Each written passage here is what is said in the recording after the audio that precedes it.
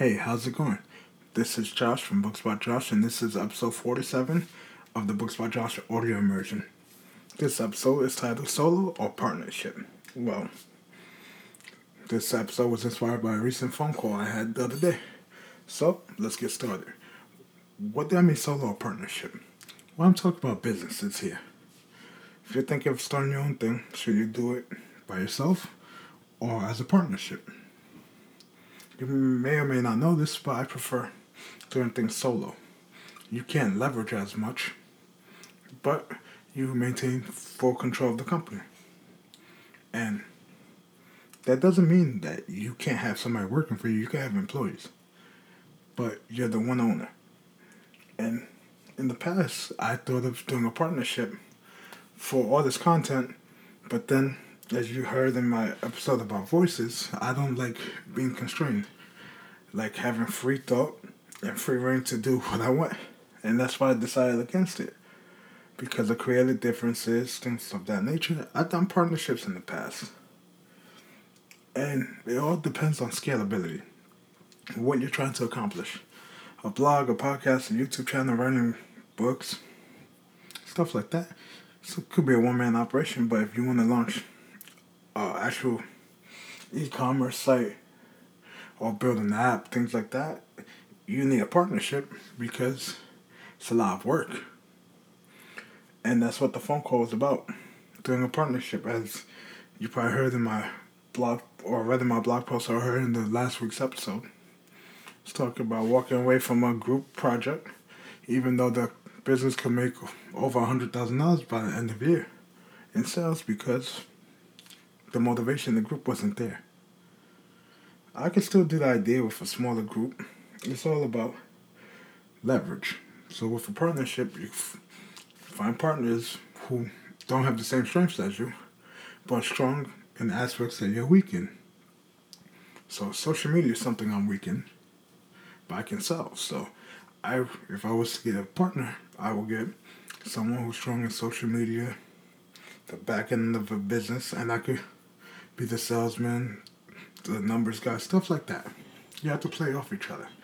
When I worked for a small business, there was two owners. One was the salesman who knew nothing of the products, how they worked, and the other person knew the products. And that's the main thing. They were complete opposites, but you know how they say opposites attract. And Martin Rutte, said, you have to do it by yourself and you can't do it alone.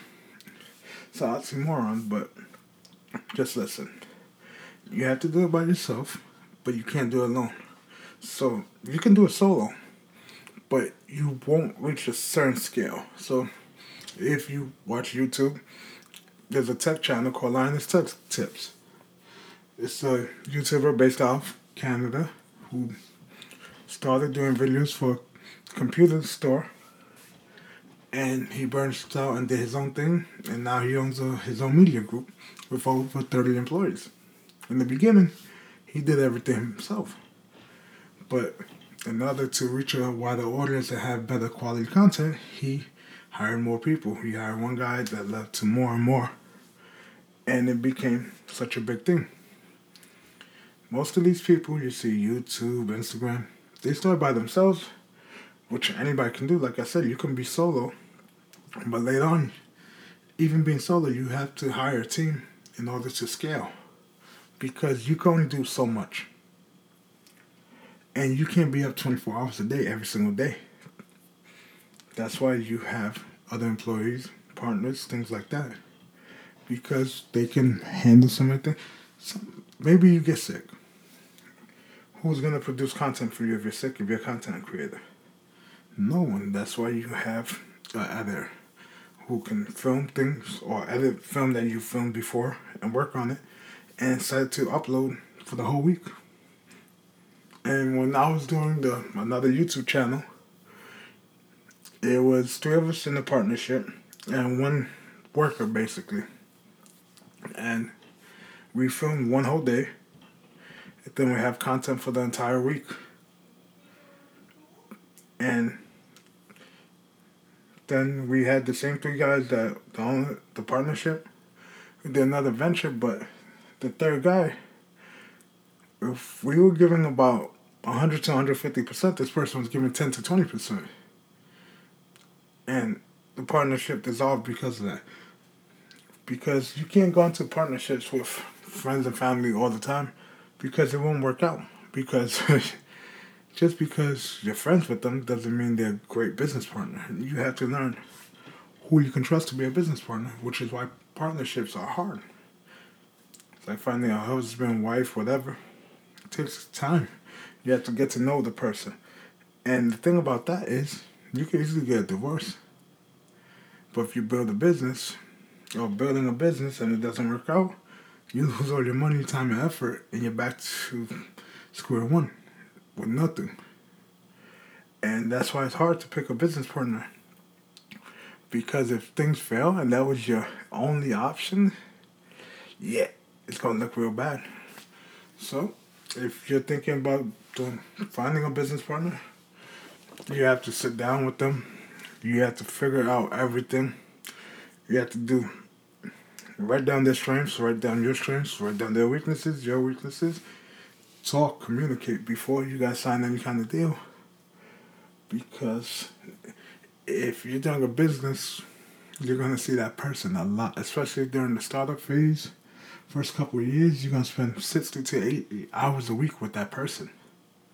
They're going to be your most contacted person on your phone. Through texts, through phone calls, through everything, because you want this to work and they want it to work. So this is a tough decision. You shouldn't make this willy-nilly, Think about it. Which is why, like I said, I went solo because I have free reign. And you can try going solo, you can try doing a partnership. It's all up to how you work. I don't know personally how you work. You could send me an email and we could talk, but my type of work, I've worked in partnerships, I worked solo. I prefer working solo because I can control everything. I'm the type of person who likes to be in control and know when this is going to be done, when that's going to be done. And when I worked in that group, saw how hectic it was working in a group of people, and I didn't want to pursue a partnership because everybody wasn't going to bring the same thing to the table, same amount of effort. Of course, nobody's going to bring the same exact thing to the table, but it's like when you were a kid and you had a party in class.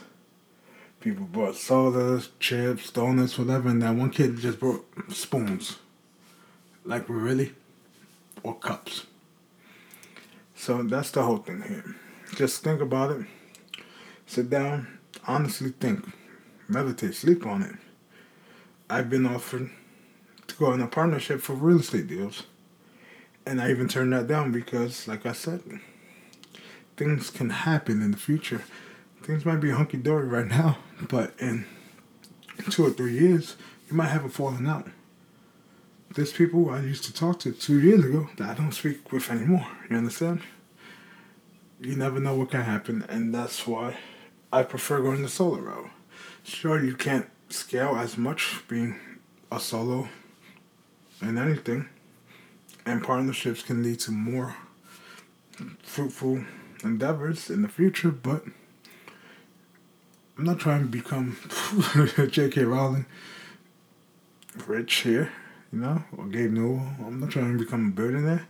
I'm just trying to make a living, And that's why I'm an average Josh. And that's it really for this episode of the Books by Josh Audio Immersion. If you enjoyed it, thank you. If you did, thank you for sitting through it all the way to the end. You might enjoy the next one. Who knows? But thank you for listening.